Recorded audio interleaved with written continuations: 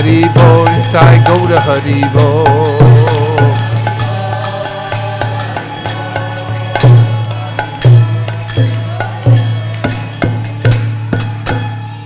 Nitai Go Premanande Haribo.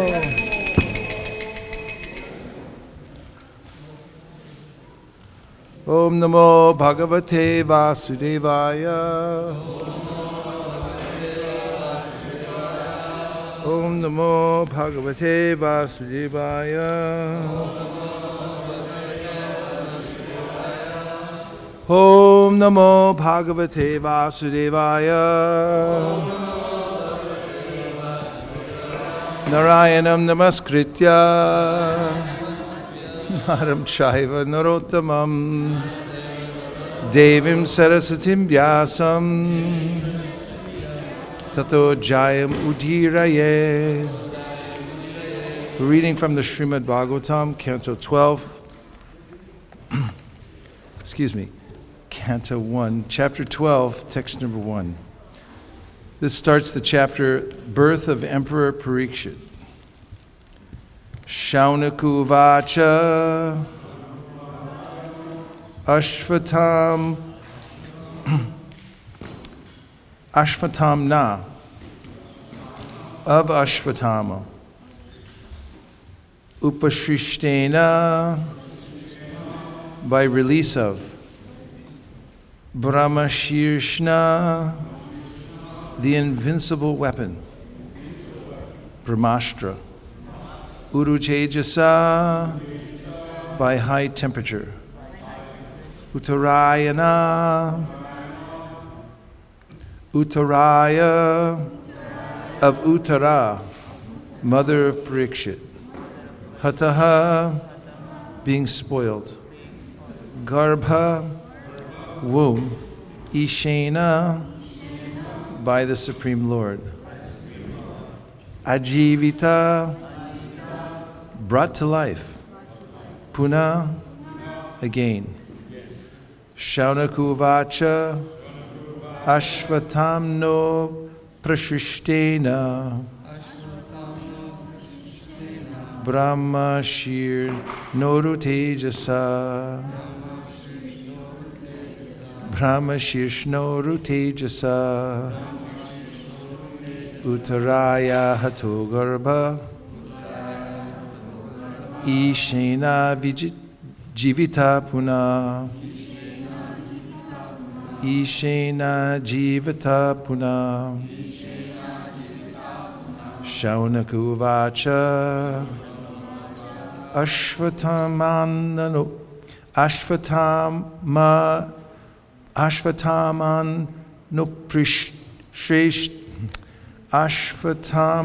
no Prashishtena Brahma Shishnoru Tejasa Uttaraya Hato Garbha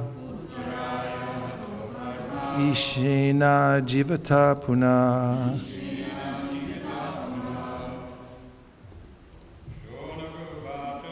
Shonaku Vacha Ashvatam no Prashishtena Brahma Shishno Tejasa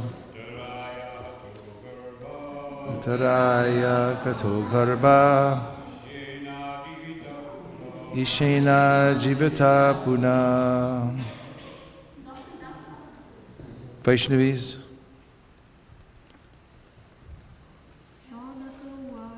Shaunaku Vacha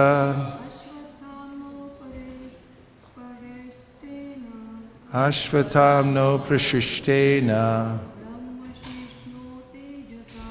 Rama Shishno Rutejasa Uttaraya Hato Garbha Ishena Jivita Puna.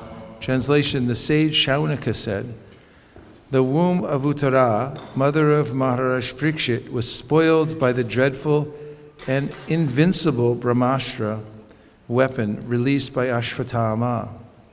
But Maharaj Parikshit was saved by the Supreme Lord. Purport. The sages assembled in the forest of Naimisharanya inquired from Sutta Goswami about the birth of Maharishi Parikshit, but in the course of the narration, other topics like the release of the Brahmastra by the son of Drona, his punishment by Arjuna, Queen Kunti Devi's prayers, the Pandavas' visit to the place where Bhishma Dev was lying, his prayers, and thereafter the Lord's departure from Dwarka were discussed. His arrival at Dwarka and residing with the 16,000 queens, etc., were narrated. The sages were absorbed in hearing such descriptions, but now they wanted to turn to the original topic, and thus the inquiry was made by Shaunaka Rishi. So the subject of the release of the Brahmastra weapon by Ashwatthama is renewed. Om Jnana Timirandasya Jnananjana Shalakaya Chakshurun Militam Yena Tasmai Shri Gurave Namaha Shri Chaitanya Manopishtam Stapitam Yena Bhutale Swayam Rupa Kadahmayam Dadati Swa Padantikam Vandeham Shri Guru Sri Yuta Padakamalam Shri Gurun Vaishnavamscha Shri Rupam Sagrajatam Sahagana Raghunatam Bitam Tam Sajivam Sadvetam Sadvatutam Parijana Sahitam Krishna Chaitanya Devam Shri Radha Krishna Padan Sahagana Lalita Shri Vishakanvitamscha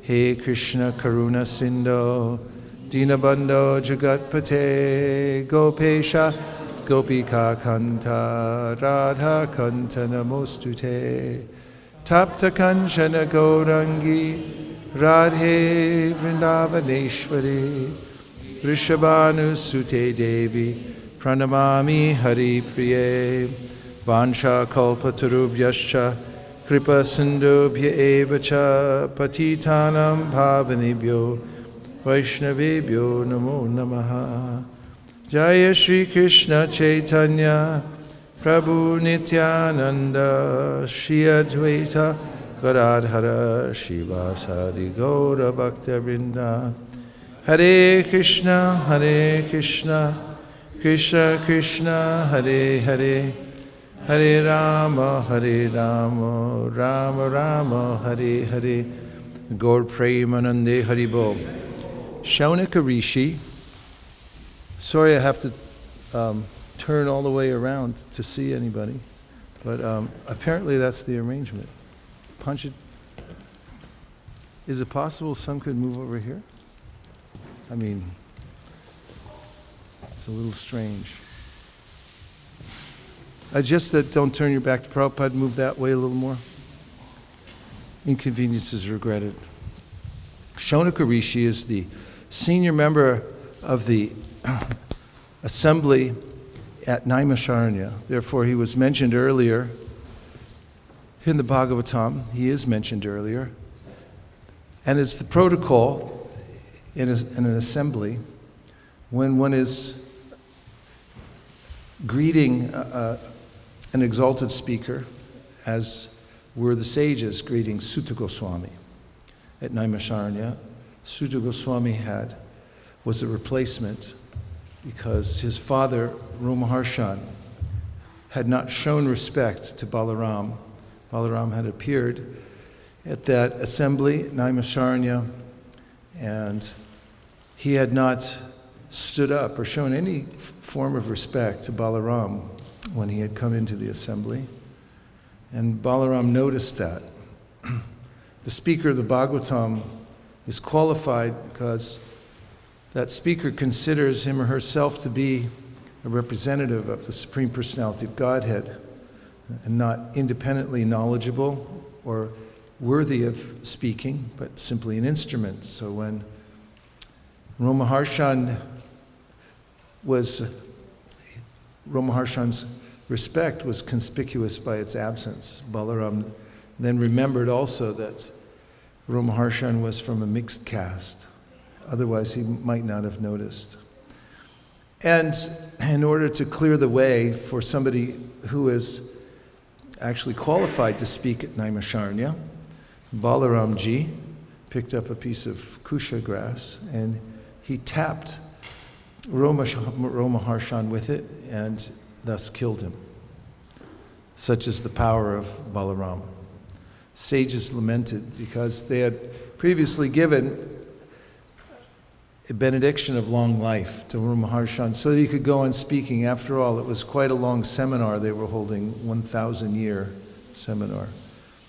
And then Balaram suggested that that same benediction be transferred to Romaharshan's son, Sutta Goswami, which is bona fide by Shastra because the son is known to be the representative of the father.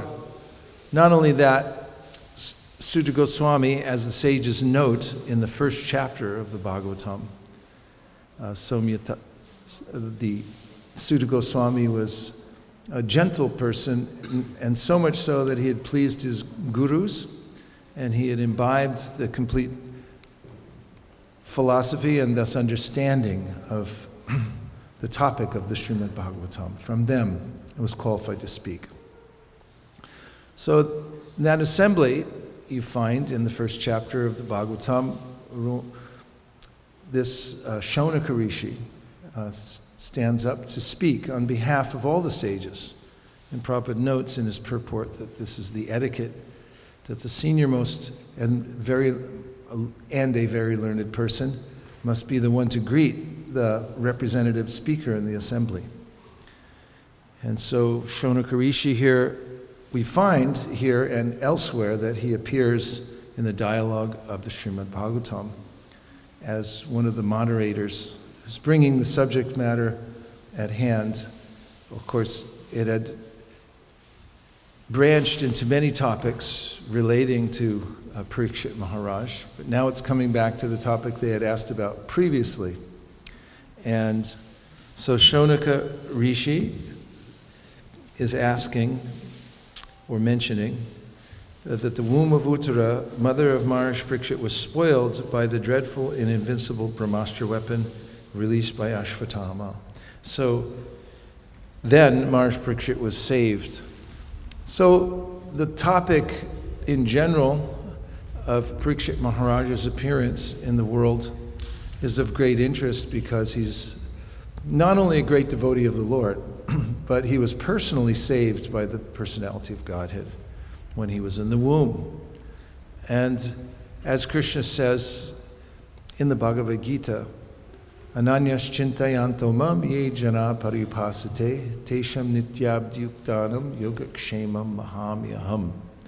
For those who are fully absorbed in my service with no other consideration, I personally take care and I protect such devotees. This is very much the case of the protection that Lord Krishna gave to Maharaj Parikshit within the womb.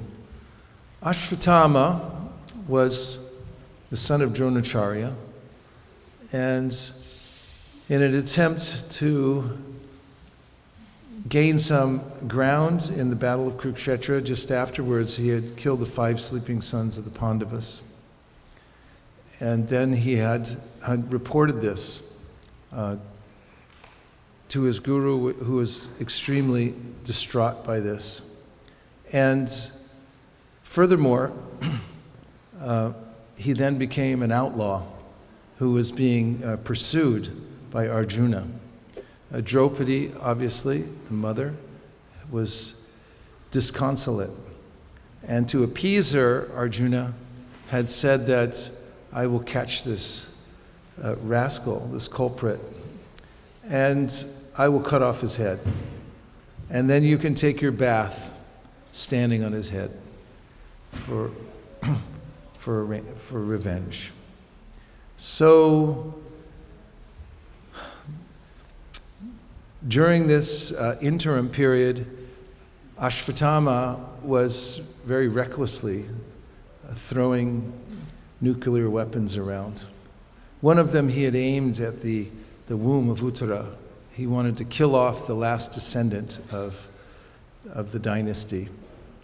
And this was the son of Abhimanyu. Abhimanyu, the great hero, one of the great heroes of the Mahabharata, had been killed really unfairly by the gang of Kauravas, who had specifically arranged to cut him off from the rest of the armies and surround him, really kind of in an ambush.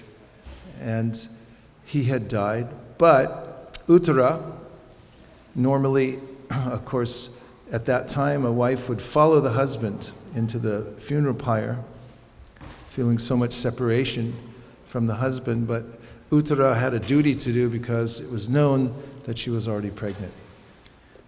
And that pregnancy was with Parikshit Maharaj. Now Parikshit is in the womb at Ashvatthama. He also threw a Brahmastra weapon, which from the descriptions we hear can be thrown precisely in a certain place. And that was the womb of Uttara. So the radiation from that destroyed her womb, but Krishna personally appeared there. And by his unlimited power, he protected the embryo, who was Parikshit, from the heat of the Brahmastra. And one of the reason that he is called Parikshit is because after seeing Krishna within the womb, he was so fascinated that Parikshit means the examiner. He was always looking again to see that image of the Supreme Personality of Godhead. So, of course, Uttara was saved, Parikshit was saved, and there's a way in which Arjuna, after catching Ashvatthama, had bound him up with ropes, and then was to punish him. But then there was a difference of opinion. Bhima said, "You should kill him right away. You already promised you'd kill him." Draupadi changed her mind. She said, "I know what it feels like to have my son killed, so I don't want the mother of Ashvatthama to feel the same lamentation." And then Krishna weighed in, and he said, by way of gesture, actually he didn't say, but he gestured to Arjuna that he'll have to satisfy both sides. Vishwanath Chakravarti Thakur comments that to keep the two sides at bay, because they were arguing with each other, he had to manifest an extra 2 arms. So he was there in a 4-arm form during the dispute. Arjuna, being very intelligent disciple of Krishna, then intuited what Krishna had in mind. How do you solve such a problem when the sides seem at polar opposites? Actually, Braja Bihari Prabhu gave a class to us recently in Mayapur about how many problems aren't to be solved, they're to be managed. And so Arjuna, this is called polarity management. He managed the situation by making a shastrika, a distinction of killing a Brahmin. He said, well, you're not supposed to kill a Brahmin, but on the other hand, he deserves to die, and I already promised I'd kill him. But now Draupadi changed her mind. Bhima is insisting, so what do I do? So he took his sword up, and he swung it, and he cut off the jewel that was attached to the hair of Ashvatthama. And this was taking away his Brahminical status without killing his body. And therefore the author, the Bhagavatam, says that thus he achieved both at the same time. So, as to the significance of the birth of Parikshit, we'll hear later in this chapter the panegyrists and those who are aware of the glory and magnificence of Parikshit and what he will do in the future begin glorifying him and his stature. But we get a sense how important it is that there's actually a strong leader. And the Bhagavatam, of course, there have been strong leaders in the past, but the Bhagavatam is especially concerned with Parikshit Maharaj because he's not only a strong leader, but a pure devotee.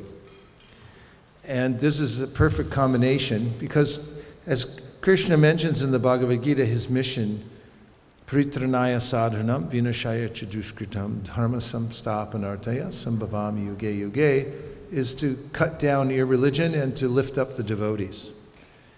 It's really apparent these days when there's a lack of state leadership in the world that people are disappointed often. I mean, they're so used to it, however, they just take it for granted that leaders will be bad and that will let them down. But it doesn't help the social fabric when there's a disappointment in leaders. And on the other hand, when a great leader appears who is a pure devotee and who also is strong in leadership and knows what to do and what not to do, as Parikshit did.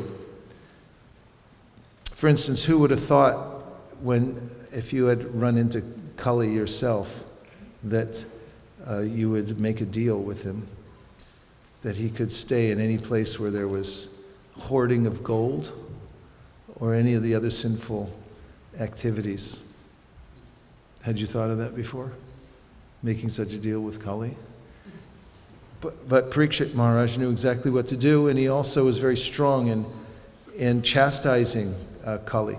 So the appearance of Parikshit Maharaj is significant because he has the same mission as Krishna. And Krishna depends on his kings, for instance, Yudhishthira and Parikshit, in order to bring order into the world. It's extremely important. In the absence of such a leader in the world today, we're sort of left with spreading the Sankirtan movement as vigorously as possible and hoping for the intervention of the Lord and through his various energies in whatever way possible. If, however, there were such a strong personality in place who understood dharma and was willing to stand up for it, wouldn't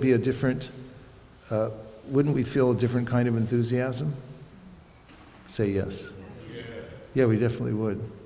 If Parikshit was running for president, we'd probably get a campaign voting, and somebody on Facebook would criticize him also, saying like they'd find something wrong with him somewhere.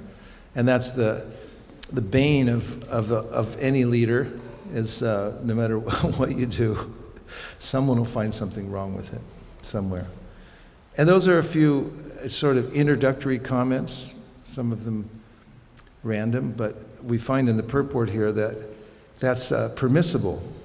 In the purport, it's discussed that the question came up about Parikshit Maharaj much earlier, and here we are many chapters later, and they diverted into many different topics, all of them spiritual. And so in the time that was allotted to me, which it's over now, right? Or in 10 minutes. So that gives us some time for some reflections or questions. Yes, Pancharatna Prabhu.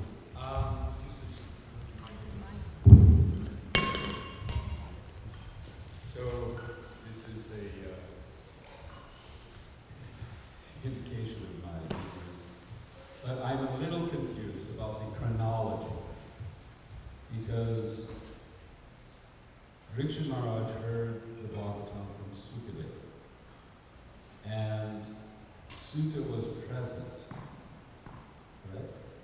Yes. Then this whole Yajna is taking place, and Balaram appears, but when Parikshit hears the Bhagavatam, it appears that Krishna has already departed because the Bhagavatam describes his departure. But Balaram is coming into the scene later on. So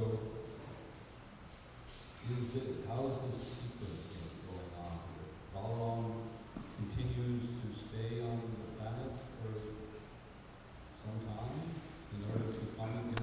No, Balaram and Krishna left at Prabhas. That's described in the 11th canto of the Srimad Bhagavatam. Their departure for the spiritual world, the incident at Prabhas. The Gopi Pranadhana Prabhu explains how, or actually in his commentary on the Tattva Sandarbha, that the Srimad Bhagavatam, although it appears to be, there are chronological steps that are being laid out in the Bhagavatam. He says it's in eternal scripture. That's the opinion of Jiva Goswami, that the verses are the same whenever it's being presented, because it's actually, each one of the verses is eternally existing. And therefore, when it's spoken in the same way.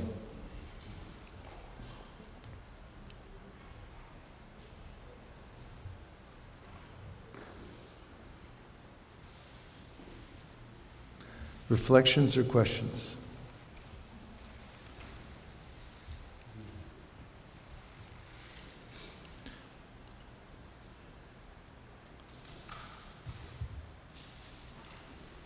Yes.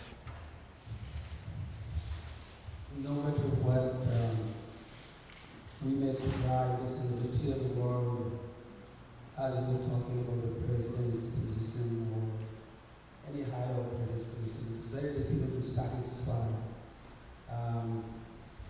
Is that the same way since in the spiritual world there is also competition, between the gopis to satisfy Krishna? Is that the same way it works? If I understood you correctly, you said there's a sense of competition within the material world? Yeah. We can't satisfy.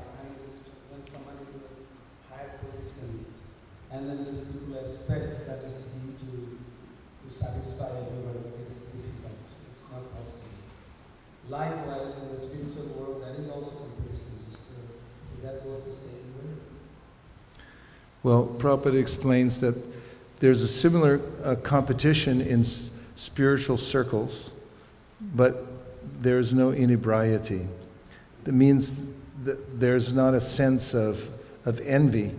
Although there may be competition, there's a way in which when somebody does better than another in devotional service, the person who has been defeated, as appreciating that someone did better than me, and it encourages them to try to increase their service. Whereas in a material sense, people become despondent when they're defeated by others and so forth. But the competition is always there, even in the spiritual world. This is one of the ways in which there is rasa, or a taste, that comes from. Of course, it's described in the Chaitanya Charitamrita that there's a competition between Radharani and Krishna. When Radharani increases her qualities and beauty, then Krishna increases his, and there's always a competition. And then, of course, there are rival parties that are competing for Krishna's attention in his various groups. However, the point is that there's no acrimony or a sense of envy of the other, even though there's competition. This is something where Kaviraj Goswami explains, for instance, the difference between love and lust. He said they look very much the same, but they're very different. He said it's like the difference between gold and iron. Lust is like iron and love is like gold. You might say they're both metals, but the quality is very different. So the quality of the competition is very different. Yes, Prabhu. There was a big competition between the spiritual world. There was a big competition between Radharani and Chandrabali. Chandrabali was rightist and Radharani is leftist. So there was a big competition who could satisfy Krishna.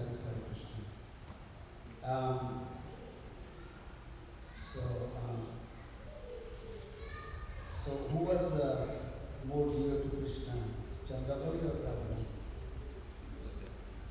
What do you think? Radharani is described by the Bhagavatam itself as the one person who's most dear to Krishna. This is a Radhanam. And this is actually clear evidence for Radharani. She's not mentioned specifically by name, but her name is taken from the proclamation that there is one particular gopi who pleases Krishna more than the others. And in the Goswami literatures, there are more details of this. For instance, that in some of the performance of Rasa dance, Lalita holds Radharani back from coming right away. She said, you should be fashionably late. And Krishna spends time bantering with the other gopis because he's not willing to do the Rasa dance without Radharani. So ultimately, there's no question, although Krishna consorts with others in order to create this kind of friction, and sometimes when Krishna comes to see Radharani, she, or more likely her friends, say, go away, she doesn't want to see you now. So, in any case, the verdict of the Bhagavatam and of all the Goswamis is ultimately that Radharani is the queen of Vrindavan. Hare Krishna. Prabhu.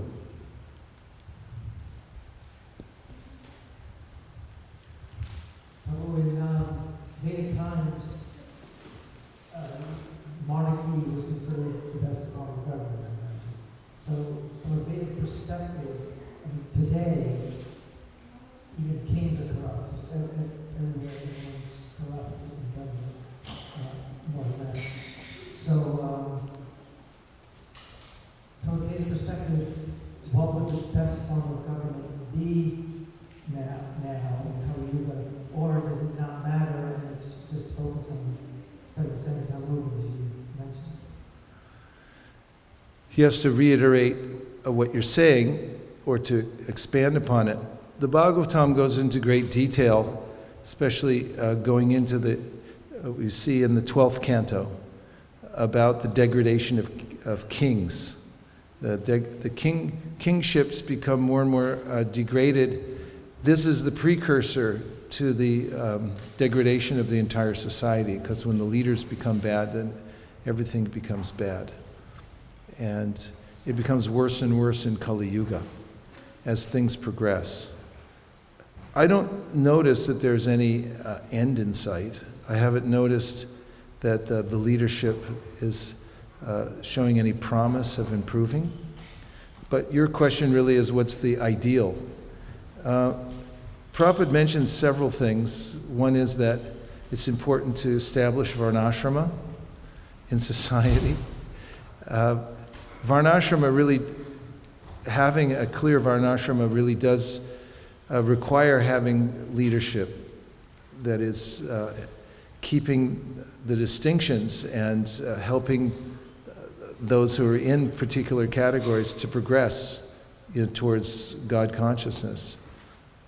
And at the same time, he also mentions that it's very difficult in the age of Kali, or practically impossible, and that we should really take shelter of the process of Harinam Sankirtan and expanding the Sankirtan movement and so forth. But there's no real indication that there's a time in Kali Yuga that some king is going to emerge, nor does it seem quite possible at this point. So the admonition that Prabhupada gives, make the best use of a bad bargain, and take the two instructions that he gave, try to establish varnashram as much as possible, and continue the Sankirtan movement, seem to be the best that we have right now to continue. I hope you don't find that disappointing, but yeah. And now we've come to the end of our allotted time, because today's a very busy day. There will be an initiation ceremony coming up. What's next on the agenda? Initiation. Right now? Okay. Srimad Bhagavatam ki jai, Srila Prabhupada ki jai, Maharaj Parikshit ki jai, Gaur Premanande Haribo. Vanchakalpadurvascha Kripasannabheva Chapatitanam Pavanibhyo Vaishnavebhyo Namo Namaha Anantakoti Vaishnavini Ki Jai.